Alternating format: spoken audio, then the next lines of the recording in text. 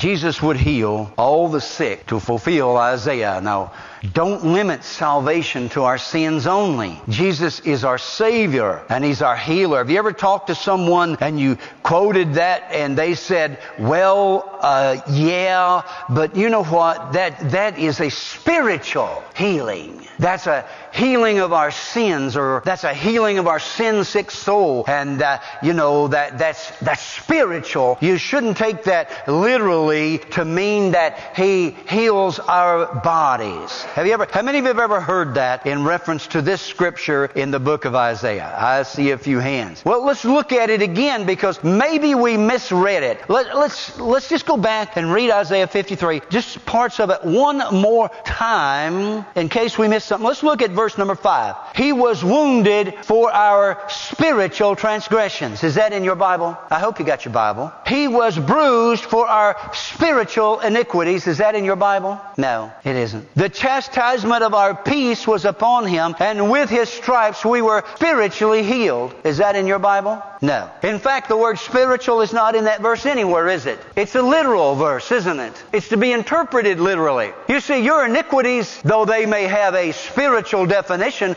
are literal.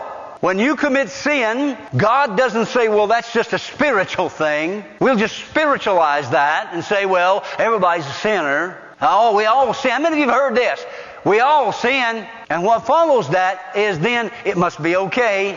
It's never okay. It's never okay. Sin requires confession and repentance, and then God forgives. But to simply say, well, I sin because we all sin, that's presumption. That's presuming upon the grace of God, and that's dangerous. Don't go there. Don't do that.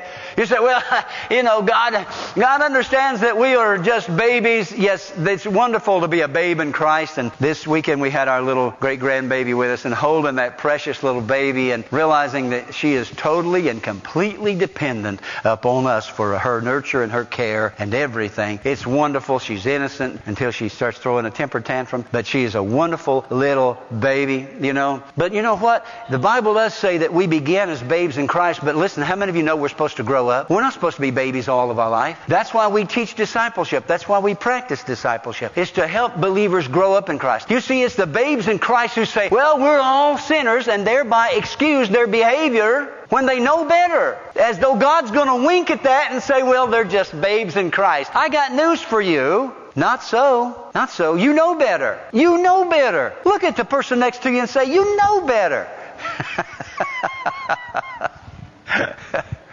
Have you ever had that with someone? You just reach that point where you know they're not behaving according to knowledge. They're behaving according to rebellion. Call an ace and a spade a spade. That's sin, church. To him that knoweth to do right and doeth it not, it is a sin. You can call it a sin of omission if you want to. I don't care, whatever. But it's still a sin. A sin is a sin. So then, okay, let's see. Maybe we need some help here to help those who spiritualize away divine healing from Isaiah 53. Let's see what Matthew said.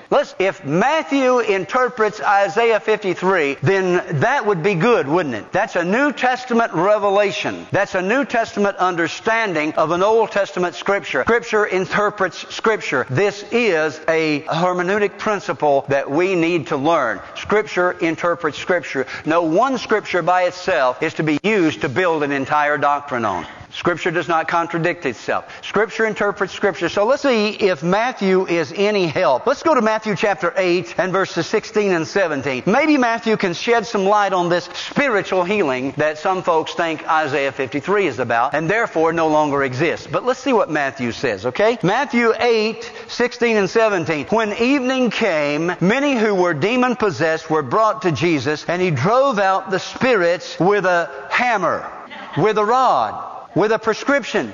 What? With His Word. With His Word. And He healed all the sick. Now, if that were the end of it, it would just simply be a historical fact. But that's not the end of it. Goes on to say, this was to fulfill that which was spoken through the prophet Isaiah. He took up our infirmities and carried our diseases. Now, if the folks he just cast out devils out of and laid hands on and healed, if he had said to them, now you've misunderstood that Old Testament scripture of Isaiah. It's not a literal healing. It's a spiritual healing. So your soul, your spirit is healed.